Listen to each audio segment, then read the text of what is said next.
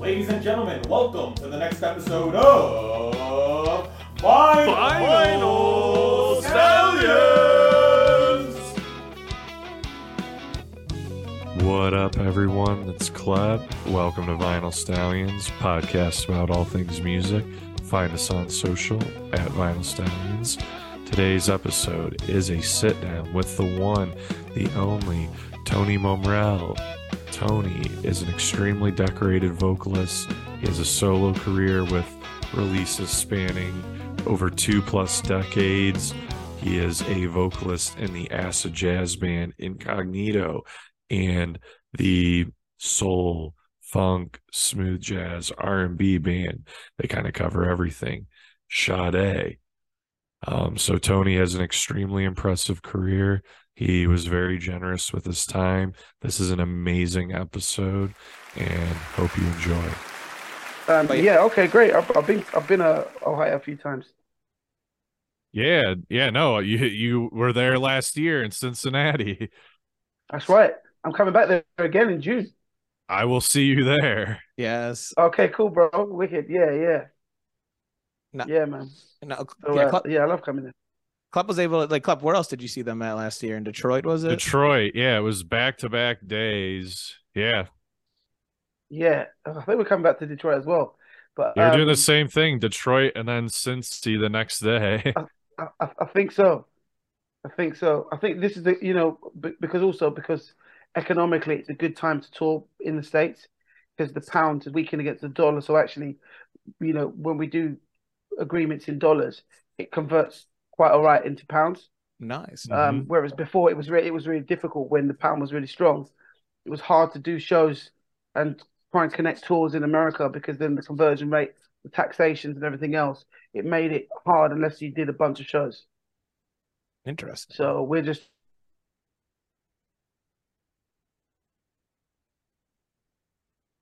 No. Club, you still there? Yeah, I'm here. Can you hear me? Yep, yeah, it got cut you, out for a second. Oh, okay. We'll blame the wind of the Atlantic. But yeah, that's like something that we don't even think about is because, yeah, I mean, you're from the UK, so there's like a whole nother set of implications when you go, touring overseas. Yeah, absolutely. There's lots of things that come into play: visa costs, flights, hotels, and then it's just there's the IRS have the particular tax that we have to pay. So there's quite a few things in order to number crunch to make a tour work. Most tours actually, most tours break even and they make their profit on merchandise. Okay. But it just depends on the runs. And if you get good festivals and stuff like that or whatever, then that can, they pay a bit more, so it works out, Absolutely. Yeah. What is your favorite city to play in the US? Is there anyone that you're just like, damn, I didn't expect this? Oh man. Do you know what? I've been really fortunate to play the States a few times. The first time I played America was with Robert Palmer. Oh, wow. Yeah, the late Robert Palmer. I was in his band, so we that was a rock and roll kind of tour. Mm-hmm. When I say that, I mean like the individuals involved. It was rock and roll. And that was my first kind of experience of a US tour. And everywhere was amazing to me. I think the thing is as well is that as a kid growing up, think about British culture, especially like urban culture. A lot of our roots stem from the States. A lot of our influences, of whether it would be when I grew up, it was the Bionic Man, Steve Austin, it was Superman, Wonder Woman, it was all American sitcoms, it was all of that. And so the culture, especially from like the hip hop era, down to clothing, down to style and everything else. So when I came to America, I didn't care. I was like, everywhere was amazing to me. I wanted to go and experience what a Twinkie bar actually tastes like. I've got cousins in America, and they'd always bring American candy, and we'd always trade stuff. They'd want stuff from England, but I went out there and it was like, I just wanted to do everything. I wanted to go to a Waffle House. I wanted to go to IHOP. I wanted to do, it was all of that. That was it for me. I wanted to go Cracker Barrel. And what was that like? Everywhere. So for me, it was like, there's not one city that stands out to go, that's my favorite. I think because of the music that I do, that we do, and the fans, it always is a beautiful thing. So I've never really had any kind of bad experiences in terms of any city or venue. It's always been love.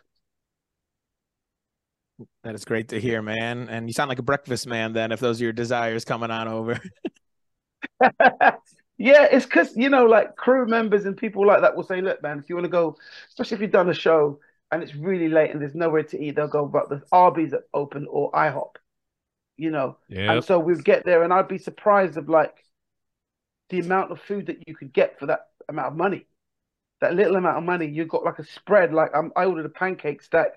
It came with side of bacon, eggs, fruit. It came with some other things, some muffins, some bottomless coffee or tea, and a bunch of other things. I was like, this is ridiculous. We're not used to that. So I love the whole experience. When I go to America, I go in. I like to experience it all. You've just solved the key to why America is the most obese country.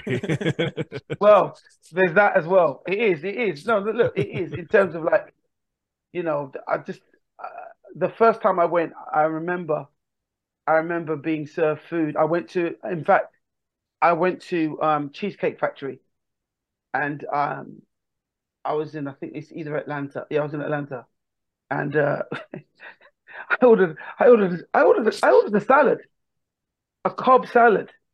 The size of the salad was a whole meat. It was ridiculous. And I ordered some blackened salmon on some like a bed of like rice and some vegetables or whatever. I said, listen, have you put that through? And they said, not yet. I said, don't, because this salad alone, it came with these other sides. It wasn't just the salad. It came with these bread rolls. It came with this. It came with nacho. It came with like, it's ridiculous. No, all right. Well, that place in particular, literally, like their menu is like an encyclopedia that you have to find your way through. Yep. And then yes, the portions are huge as well, and that's hilarious. Damn, I haven't been there in a minute. Cheesecake.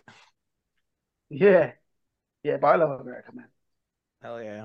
Well, America loves you too. Oh, thanks, man. But I was actually years ago. I was looking at I was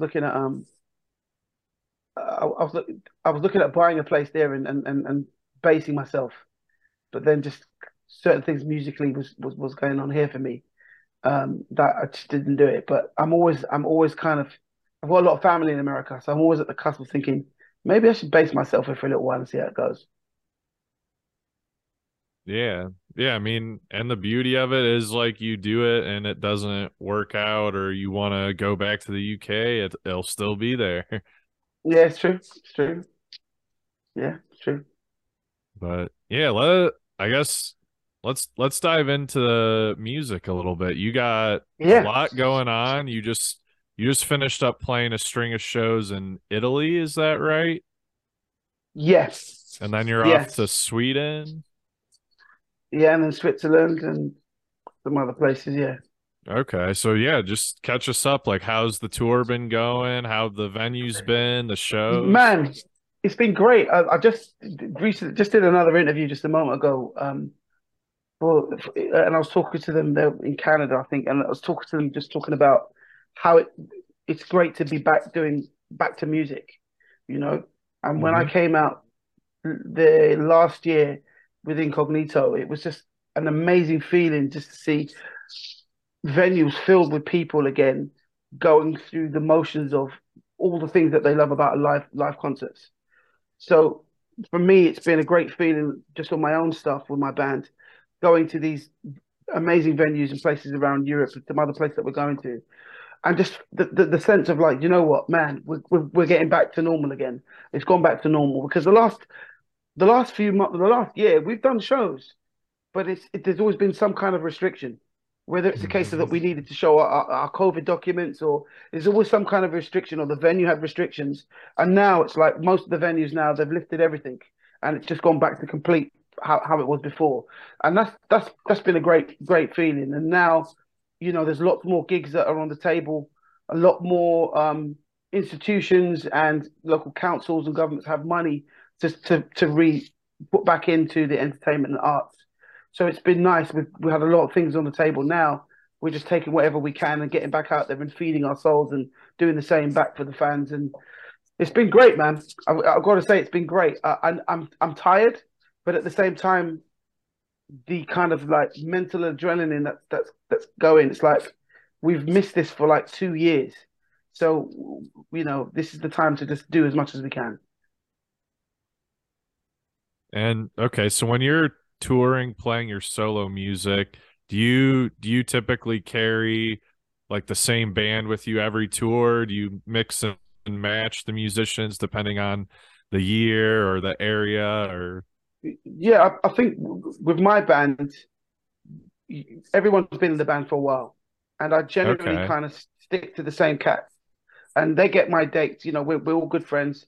They get my dates in advance so that they can clear their diaries and be available.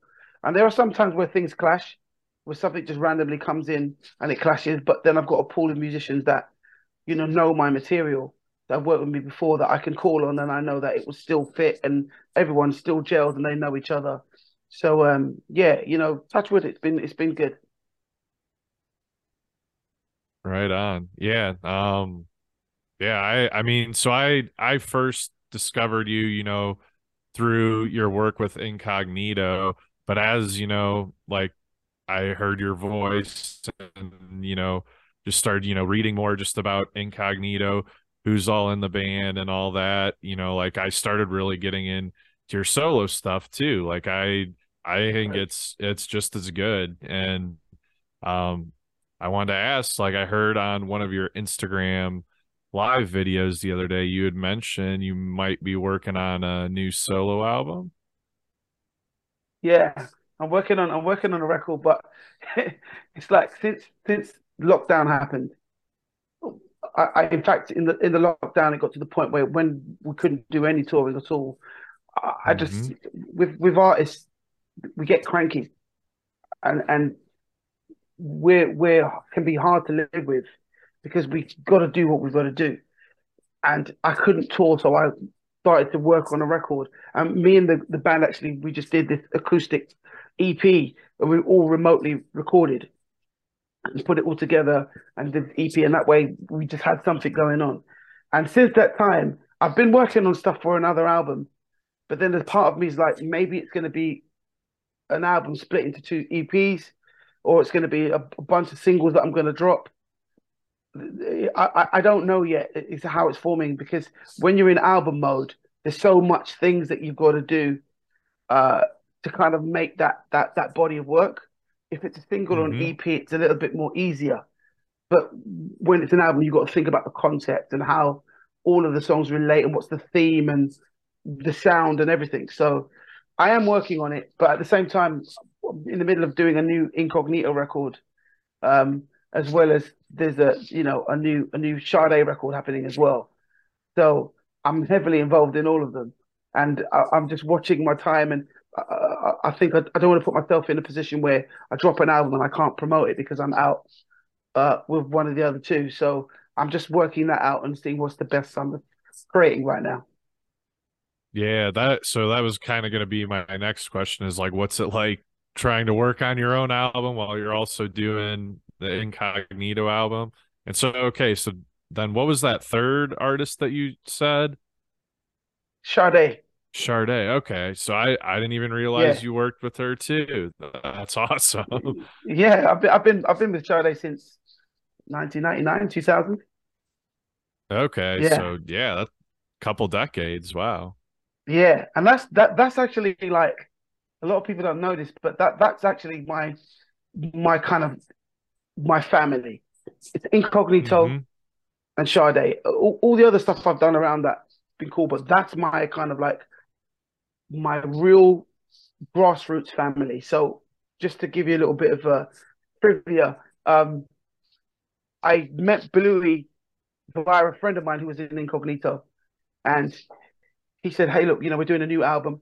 That album was Life Stranger Than Fiction, and it was like, "Hey, look, we need someone to come in and do some extra backing vocals and some vocal arranging and textures and stuff." I was like, "Yeah, I know Incognito. I'd love to do that." And so got into the studio, met Bluey, played some tracks, started vocaling. It was great. second day, again we were in there doing some tracks, and then while we were working out something, the mics were still on. He was in the control booth, and I was singing some stuff. And I think that was the first time he could hear my voice on its own. And I didn't know, but he was in the control room on the phone to his management, going, "Listen, I've just got this guy. I know that I've got him for this session, but this guy's got to be in the band. I need him in the band." And he was having this big debate with his management, and they were getting ready to go on a US tour.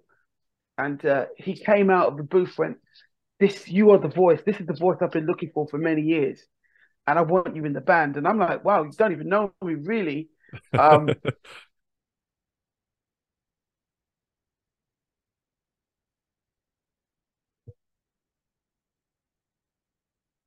We want you in the band. We can't get you right now because you're about to go on to a US tour, and just for paperwork reasons and visas, can't get it to happen right now. But as soon as we're off for this run and we're back, I just please be available. I want you in the band. So I was very humbled by that. Here's the connection to Sade. Incognito went into a rehearsal studio to rehearse for that tour. In the very next studio was Sade, and she was auditioning for a new member of the band. And she'd been there for about 3 weeks auditioning, and she was on her last day, I think. And she bumped into Bluey, and they got talking because they knew each other. And he said, "I've been here for 3 weeks. We've got someone on standby, and it's been a struggle. I'm trying to find the kind of right voice." And in the back of his mind, he was like, "Okay, can I see the list of names that you've got?" Which she showed, and then all the list of names, and he went through all the names with her and that, and he went, "Look, the guy that you want, his name isn't on the list, and he probably wouldn't even know about this audition, but I want him for my band, but I can't get him at the moment, but this is the guy you need." And his name's Tony Momrelle. Here's his number. And she felt so compelled. He was like, you've got to call him now. This is the guy, I'm telling you. If you want him to sound like you, he'll sound like you. You've got to call him. I was doing some grocery shopping. And my cell phone rings, and it was Sade. And I had no idea that she was going to be calling me. Nothing. Bluey just set it up. He didn't even know me, but he believed in my gifts that much that it was like, this is the guy. And cutting a long story short, I met up with her at her house, and we spoke for a good 3 hours before we started singing. And she just fell in love with what I do, and that's how I got into Sade, into the band, and that's all down to Bluey. That's such a cool story. Yeah, just grocery shopping, just get a call out of the blue. Yeah, and that's my foundation. So that's why I say, like, Incognito and Sade, they're the two things that I'll bounce between and give my priority to. Okay. And everything else is like, yeah. So then, would this be right? Your first album with Incognito, where you're a full-time member, would that have been Bees, Things and Flowers? Actually, so I joined when the Who Needs Love album. Okay, so that yeah, Who Needs Love album, and then from there, I believe it was 11, then Tales from the Beach, then Bees, and then So I've done about, I don't know, many albums now, like 13 albums or something. Yeah. Okay. Yeah. So I guess the only ones you really weren't on were the 90s ones. That's it. That's it, basically. Beneath the Surface, I wasn't on Tribes. I wasn't on 100 Degrees and Rising, stuff like that. Those were the early stuff. I was still in school. Okay. I was going to say, were you into Incognito back then? Did you know about the band? I knew about the band because, we have a TV show over here called Jules Holland's, and he's an artist himself. And every week it was a live audience, and all these international bands would be performing live. And it was the only kind of show that was doing that in Europe, where it was just completely live. And he would interview them and stuff. And that's how I first saw Incognito, and just listened to the style of their music. I was like, man, this is really, really cool. So I knew of them, and I knew some of their songs, but I didn't know anyone in the band until my friend joined the band. Okay. That's Yeah. awesome, man. And then I got a question, I guess, from way back when and when this all started for you. I mean, those compliments from Bluey and Sade and are like huge and like, but it like, so when did you find, I guess, your voice? When did you find this talent that you had? Have you been doing this your whole life? No, I mean, I guess from a young child, I was singing, but that wasn't really like my kind of go-to thing. My thing was actually I was an MC. I was in a group, like I was saying before about the influence of American culture. So when as a young kid, there was everyone like Michael Jackson and stuff like that. But when I started hearing Beastie Boys, Run DMC, and stuff like that, and Master Ace and Kool Moe Dee, Big Daddy Kane, that was the era of everyone wearing shell suit tracksuits, body popping, lino, breakdancing, graffiti. It had everything came in under this one genre, and so for me, I was like, that's what I wanted to be. So I grew up like just hip hop all the way, and I was in some groups and stuff like that. So the singing thing didn't really kick in until I was about 18. Wow. 18 is when I started to kind of like really like I guess music and songs. And back in the day, I was like, man, that's all these guys singing I'll Be Sure and all the New Edition. I was like, man, that's rubbish. For me, it was like, oh, I'm a rapper. I'm an MC, man. I'm strong, hardcore, and that was my mind. But little did I know, later on, I started to really start to fall in love with the gift of song and melody and the way that you could convey lyrics, a message in a different way. And friends around me and everyone was like, oh, man, but you could sing. You've got a voice. You could sing. And I always was like in doubt. And then I think I took the leap, let's say, when I was at my church. I joined the youth choir. And I thought, well, that's a great way for me to kind of learn to sing. I'll join the youth choir and I'll be amongst other male singers in my section. And that way my voice is hidden and I'll be able to learn. And the choir leader heard my voice and said, yeah, you're singing solo on Sunday. So the pressure was on. Yeah, but from then I fell in love with it from then. So from the age of like 18, I'd say. Dang, that's that's old for. I mean, dude, your voice is so captivating. I watch so many just. Oh, thanks, man. Yeah, I mean, just like so many in studio things on YouTube I just come across, and now it's just feeding me them, and I can't help but just get fucking captivated every time one of your videos pop up. And oh, thanks, man. Thanks so much. Yeah, of course. Hey, we're glad you joined that choir, my friend. Yeah. Yeah, thanks, bro. Yeah, it was an interesting time actually, because when I started to really get into vocals, I had a 9-to-5 job. When I left my hip hop group, we were doing support shows for like Public Enemy and some other groups that came to the UK, and we were doing a bunch of things, for radio and stuff. And it just got to the point where we needed to make money. So you're getting older, and it's a few of us. We were in the group from the age of like 14, and then you turn like 18, going to 19. It's like we need to make money. We need to get jobs. And so that kind of like broke down a little bit. We're still together, but then I was trying to figure out what is it that I wanted to do. I'd done it for a while. Then I thought, you know what? I'm going to get a job and focus on building some form of career so that I've got something to fall back on, which is what I did. And I got into marketing. And that's kind of where I was for a few years. And the music thing, I still was doing it, but then I just transitioned into singing and singing with the choirs and singing at church and stuff like that, and just did that. But I never really kind of made that decision, to go, right, I'm going to go full time and pursue my career as an artist, which I knew deep down that's what I wanted to be.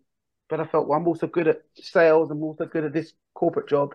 So let that be the foundation for me. But a friend of mine who actually had an agency, he called me, reached my office and said, hey, look, I've got a session and I'd love you to do it.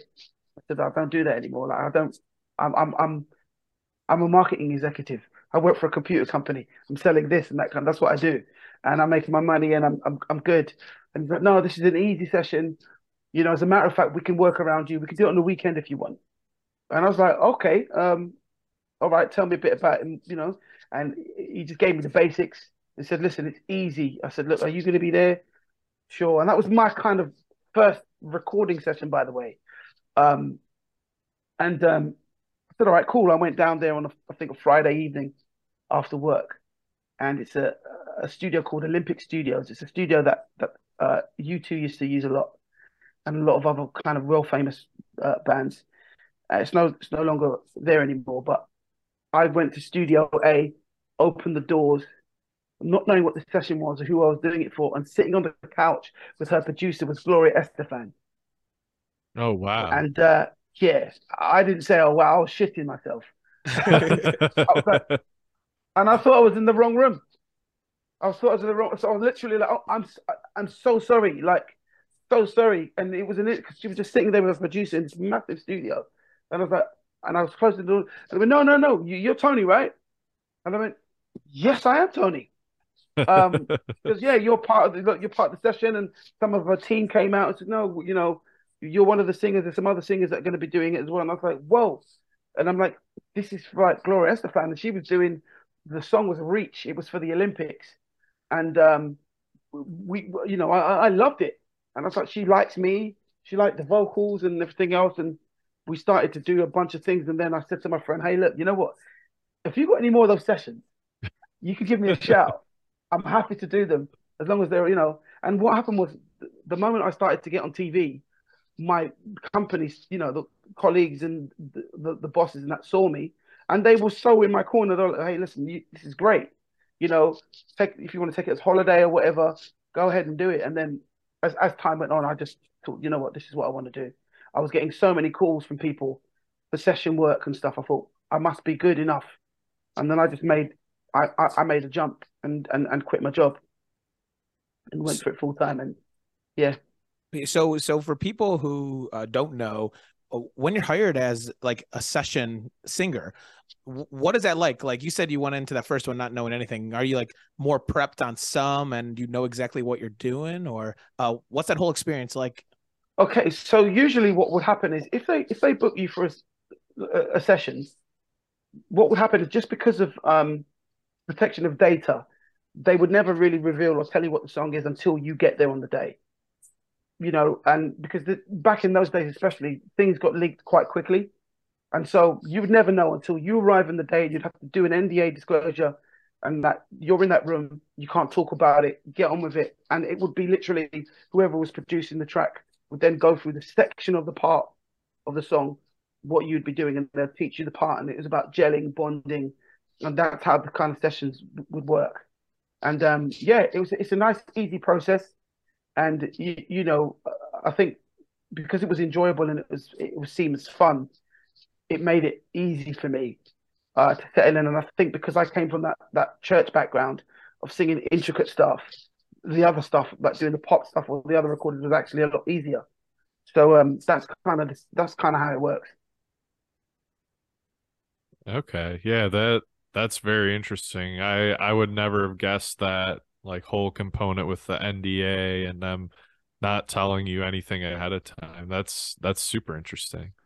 Yeah, that only work like if it's somebody that you've worked with for years and they've gained your trust and they know that you're a solid person, then they'll send you something. But 9 times out of 10, if you're getting to do any kind of recording session, even now, they'll call you up, they'll give you the dates. They sometimes don't even tell you who the artist is, and then it's like, this is the studio, and when you arrive is when they'll go through everything. That's wild. Have you ever thought about making a hip hop album? Has that ever been in the back of your head? No, man. I mean, like, I'm not good enough, man. I mean, like, we're talking like in the 80s. We're talking about from 86 to 90. It was like I was so into it. That was my world. It was my world as a young kid. That was my world. But then when I fell in love with music in another way and songs, I was like, I want to write. I want to get in. I really want to be an artist, and I want to sing. And I went to some concerts, and it was a different thing. Being in a hip hop environment, it's great because there's an incredible music, incredible MCs. There's lots of things going on. But when I went into a concert, hearing someone sing that made me emotionally, took me somewhere else. That was a different thing altogether, and I never experienced that to the point where someone's singing a song that's making me cry. And I was like, wow, what? And I was looking around the audience and how it was having an impact. I was like, this is different, and I want to explore this. And I felt so in love with it. And I think because I got that the thumbs up from so many artists, and it was kind of stars were aligning and everything was working in that way. It was like that was natural trajectory that I would be going. It was like that was the decision. It's like the MC hat is off. I'm going to focus on singer songwriter and go down that route, and that's the route that was working for me.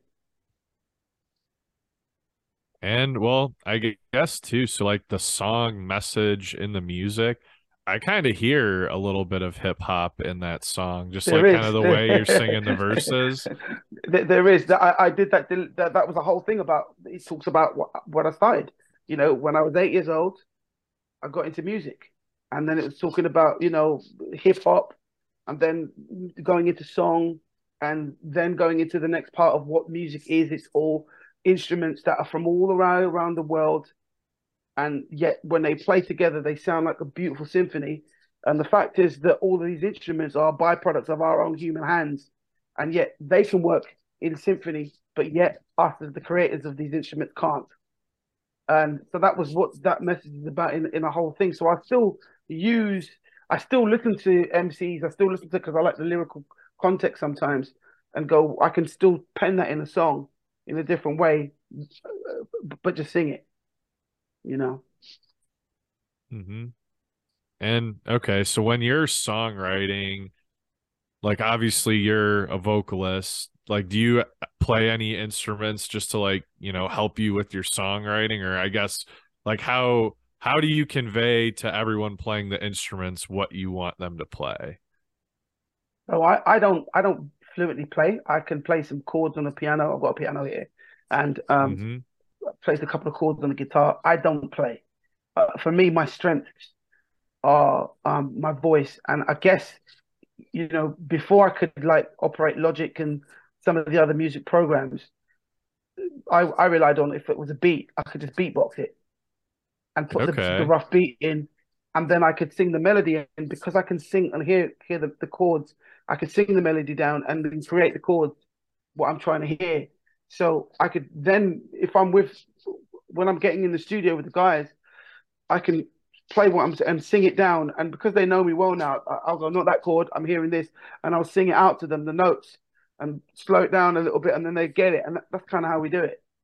Okay. And I know that I could spend a lot more time developing that craft, but then me spending all that time, it means that it will take me longer to write music, where I can go, look, I can still do what I do, involve others that are exceptional at what they do, and we make it together.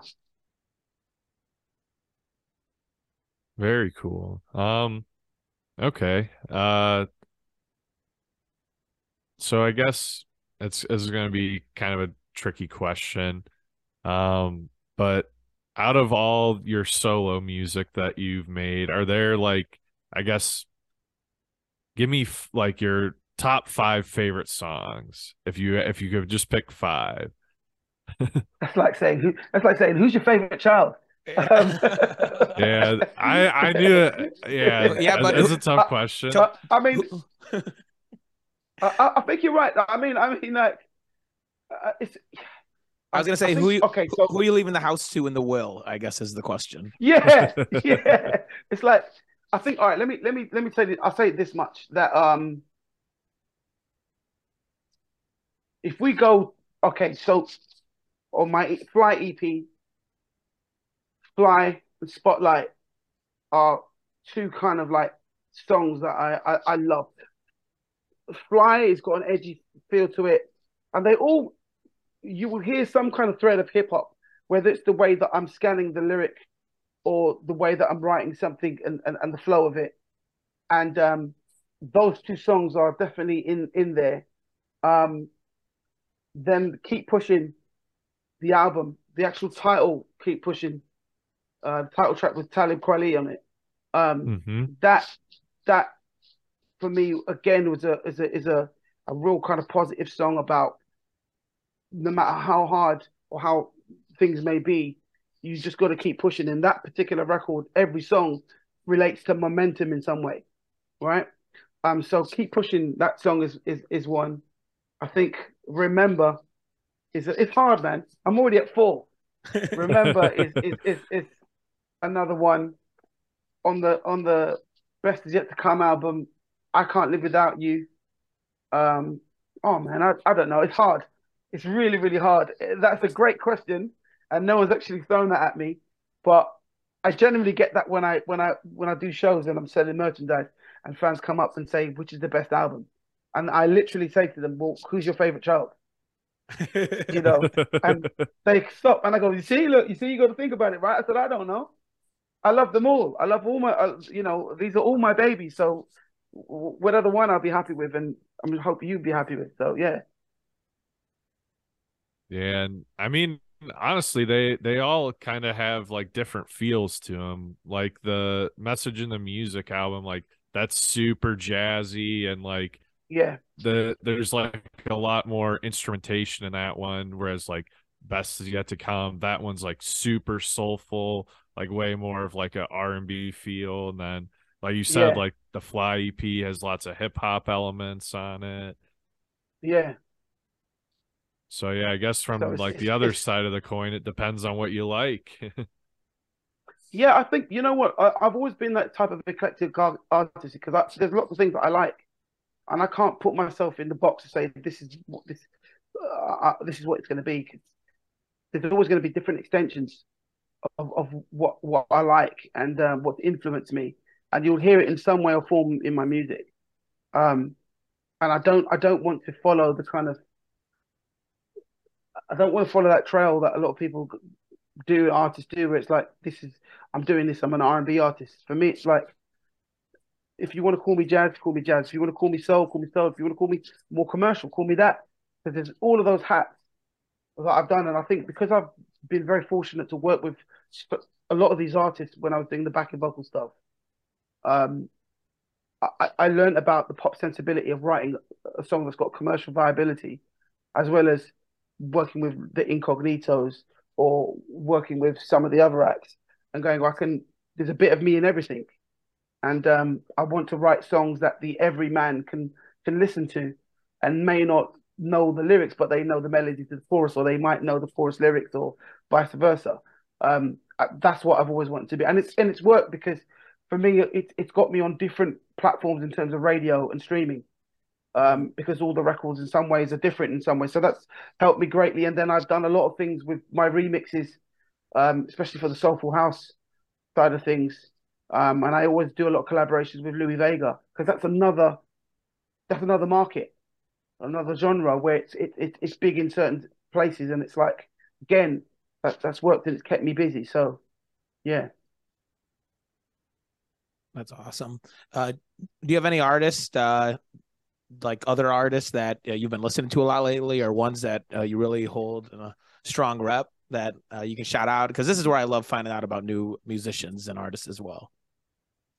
Yeah, I think like you know what I've been listening to like it's funny because I don't listen to music that much, like because I'm always like touring or doing stuff. I see a lot of these artists that are friends at festivals and stuff, so might Hmm. check out a couple of things. I've never really kind of immersed myself in a record, and I've got tons of CDs and records that have been sent to me that I've still got to get my head into, and to listen.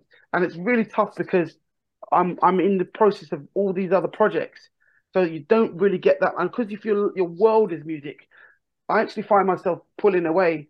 And if I'm driving my car, I'm listening to kind of like talk radio and Hmm. those kind of stations where people are just general people just talking about political stuff or what's going on in the world, and I'm listening to what the conversation is. But I must say that one of the artists that I've been like, he's a good friend of mine actually. He's one of the co-producers of my stuff, and he's now doing his own stuff. Ben Jones, and Okay. Ben Jones is an incredible producer and musician. He does a lot of stuff on Instagram. He does lots of reels, but he's just released an EP, and he's just doing volume 2, I think, tomorrow, that comes out. He's doing a show tomorrow, so I'm going to go and check him out. But he's someone that his music is just spicy, and it's a mixture of stuff, really, really, really cool. So Ben, I've been checking out, listening to a lot of his stuff recently. I'm trying to think of who else that I was listening to, that was getting me really excited. Oh, I can't remember the name. It will come back to me. Yeah, it's all right. Hey, on, you say Ben Jones is spicy. I'm in anything with spicy music involved, so I'm gonna have to check him out. Yeah, check him out, man. He's really dope. His stuff is really, really dope. Hell yeah, I appreciate it. Yeah. Okay, so you guys, well, I guess we'll hop back over to Incognito for a minute. So you're in the process of recording a new album. You got this big tour coming up. So I guess without revealing too much, how do you think this album will compare to like some of the previous ones, just like style wise? This one is, that's a hard question. You got some great questions, man. This is it's a hard one because there's new singers, there's different singers on this one. Okay. And that's what I love about Bluey. He's always on the quest to find new musicians, new singers to add to the Incognito family and give them a platform as well, and write something different that he's hearing for their voice. So this one, I've heard a bunch of the tracks, and it's cool. And I don't know what's going to make the album, because with Incognito, we record loads of tracks. We will easily record 20 tracks, 25 tracks to make an album of 11 songs. So I don't know yet what the shape of the album is. We kind of know that towards the end, and we're in the middle of it right now. So I don't know. I just know it's going to be, again, really funky. There'll be some new textures in it. But yeah, there's a couple of new players as well. So it will be cool. We got Charlie Allen. Charlie Allen's an incredible guitarist. If you came to Cincinnati, he was the guy on guitar. Yeah, he also I was on your guys' Tom side Misch. of the stage, so I was like pretty close to both you and him, honestly. Oh, right, for real. So he's incredible. So he plays for Tom Misch, and he's done a bunch of other stuff as well as Incognito. Also plays with does some stuff with Ben Jones, but he's in the group. We've got also Kiko Alotta on keys is on the group, who's also on the tour. So this is a different kind of sound in some ways, but it's still Incognito. So it's exciting. I'm yet to kind of hear the songs in their entirety, because we've just done vocals, and then the brass have not been put down yet, and some songs, the bass has to be put down again, and things like that. So it's all now the jigsaw puzzle of putting everything together. So I know that it will have the classic kind of Incognito theme in some places.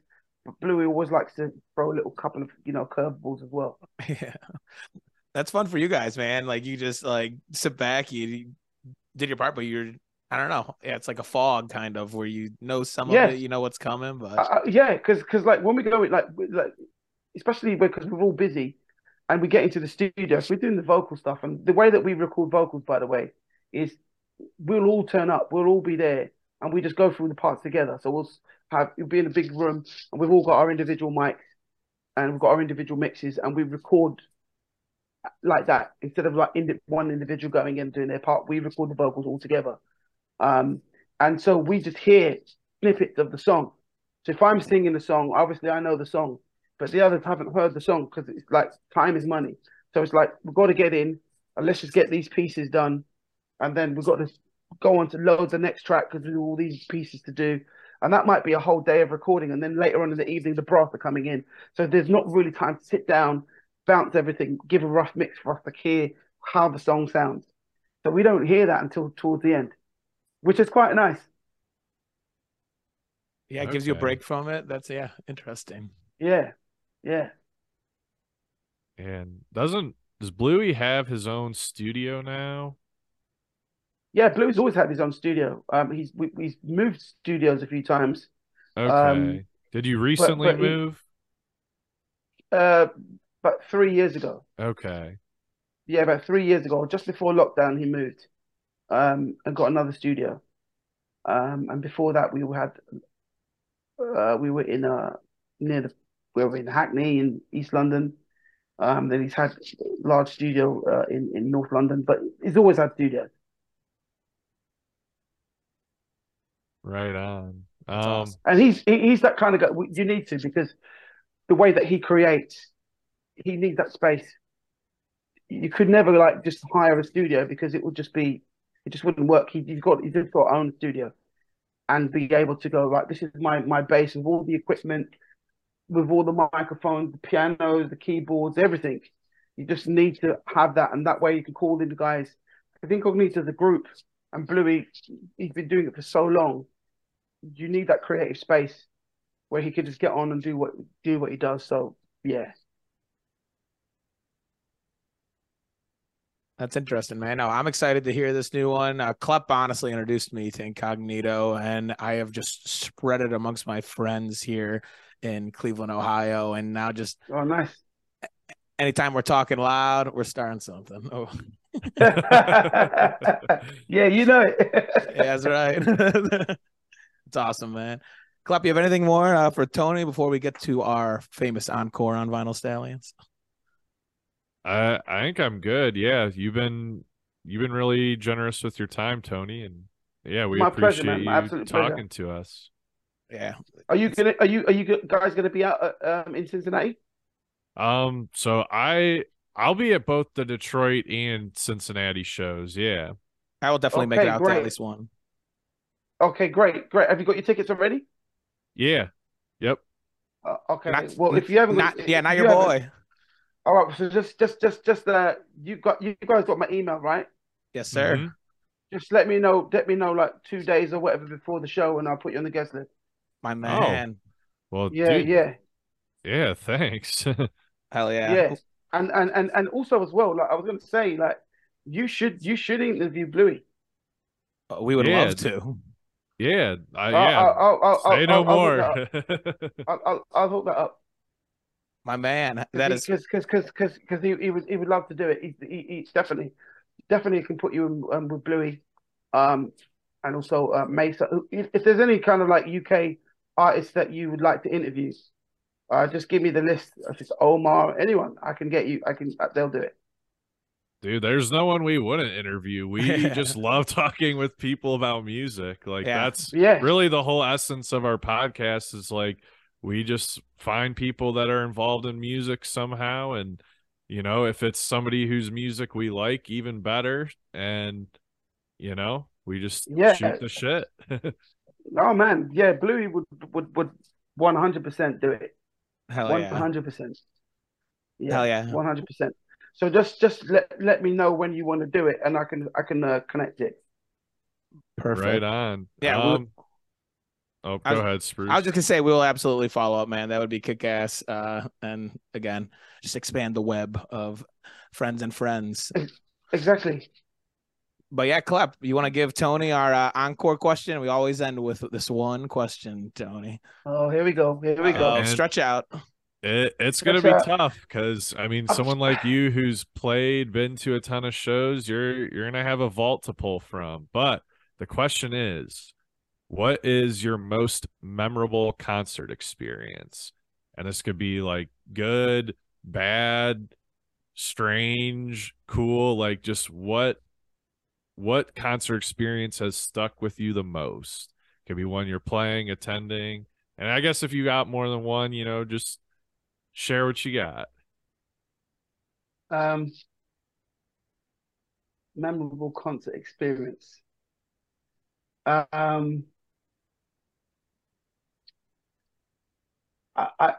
There's actually a few. There's a few like funny moments, and yes, there's a few. There was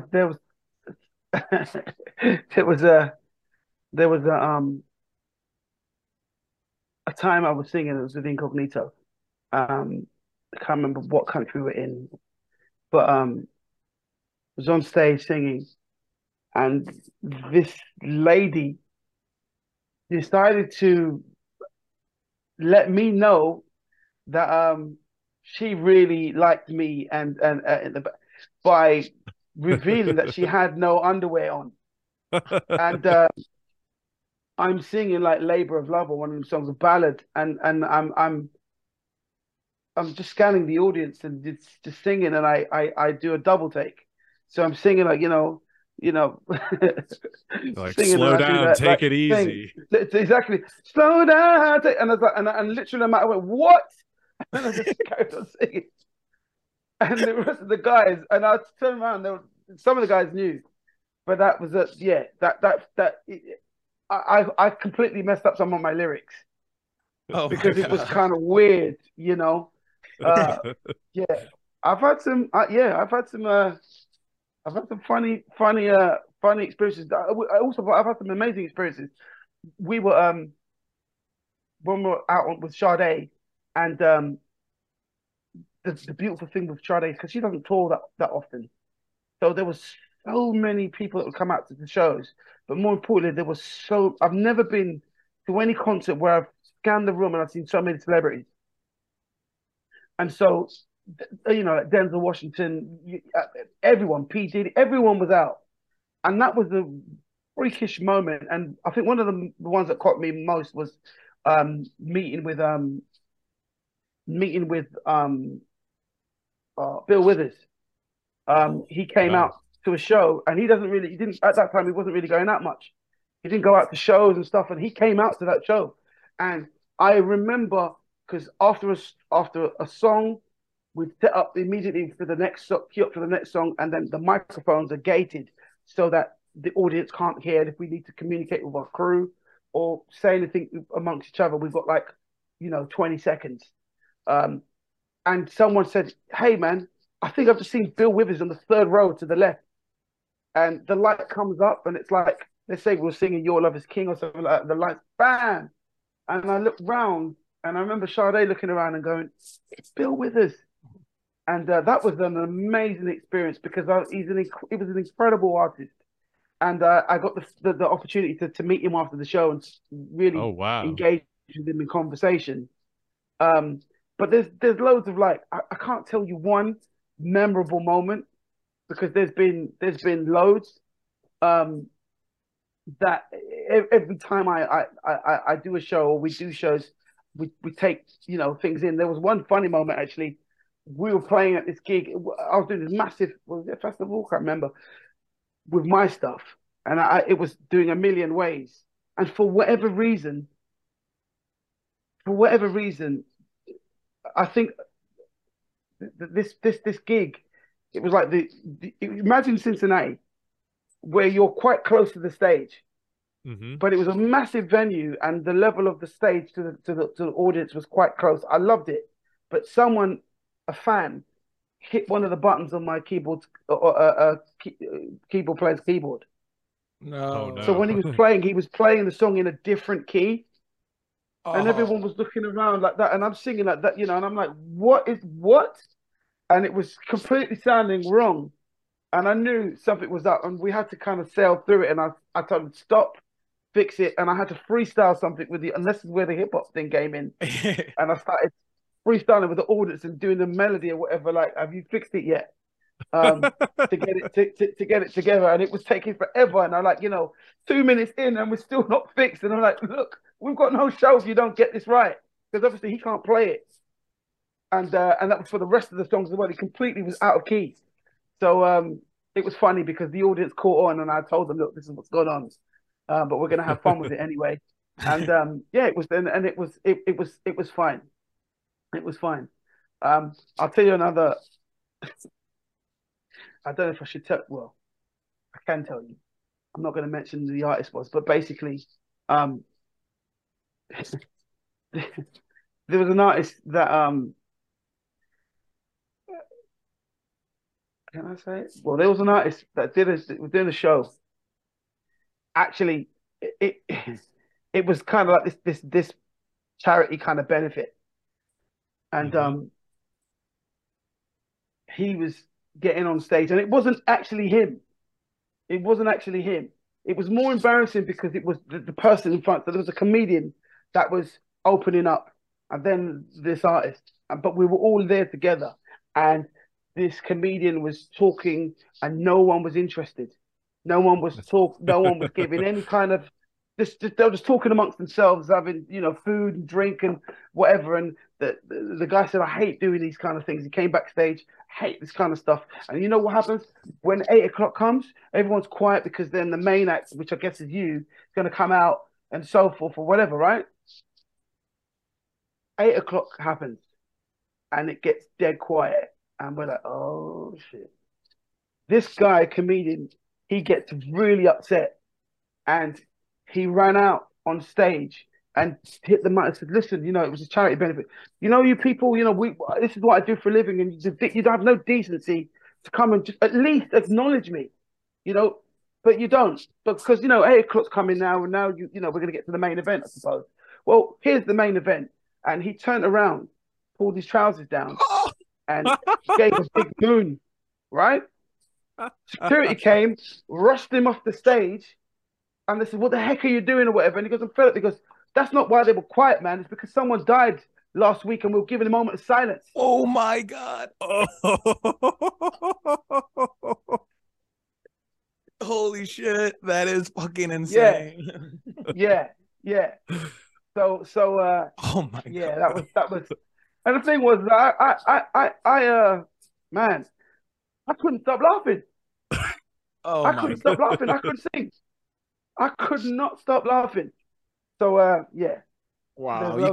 You cannot make that up. You cannot write that in a script right now. Exactly. Yeah. Oh my gosh. That has got to be one of the most interesting concert stories we've got. Yeah, it was very embarrassing. And it's funny because even though it didn't happen to us, it was just an embarrassing moment that you just cringed. It was like, and especially when you found out that they were giving a minute silence for someone that passed away that was part of their community. Oh my gosh. Interrupted by a full moon. Yeah. Yeah. Stars align. Wow. But yeah. But that's one of my stories. We appreciate you sharing. And again, Tony, it was an absolute pleasure being able to chat with you. Thank you, my man. Again, very generous with your time and just an absolute, just great conversation all around. We could not thank you enough. Thank you so much. I look forward to meeting you both in person when we come out to the States in June. Absolutely. We'll definitely follow up, shoot you that email. And yeah, like I said, Detroit, Cincy, we'll be there. Thank you so much. And everyone else listening should get out there as well because, again, Incognito's got that new album coming out, man. And it's Club called me, I think, when you guys announced your tour last year. He's like, "They're fucking coming to the U.S. Let's go!" and was just freaking out. Oh, cool, man. And that Detroit show was seriously off the hook because I've been to that venue before, and that place had like electricity like it does not normally have. Like that lawn is normally empty because they don't sell enough seats where everyone has a seat. That lawn was packed for that show. Yeah, man. I don't know what it is. I think there's this British style that we do, but also again, it's like, when you have people like Mesa in the group as well. And I think the style of music and the fact that she came to the UK and was doing the acid jazz thing, which when it blew up, it blew up big. And then it morphed into this more of the Incognito sound with those classic songs. People just, especially in America, man. I mean, we everywhere we go, there's mad love. But there's just something when we come to America, it's crazy. It's crazy, and this is why we love playing there. Because it literally feels like we're a new band that we've just come out and we just had #1 records. That's how it feels. Yeah, I mean, it makes sense to me. The music's funky, good singing, like good songwriting. Like, what's not to love?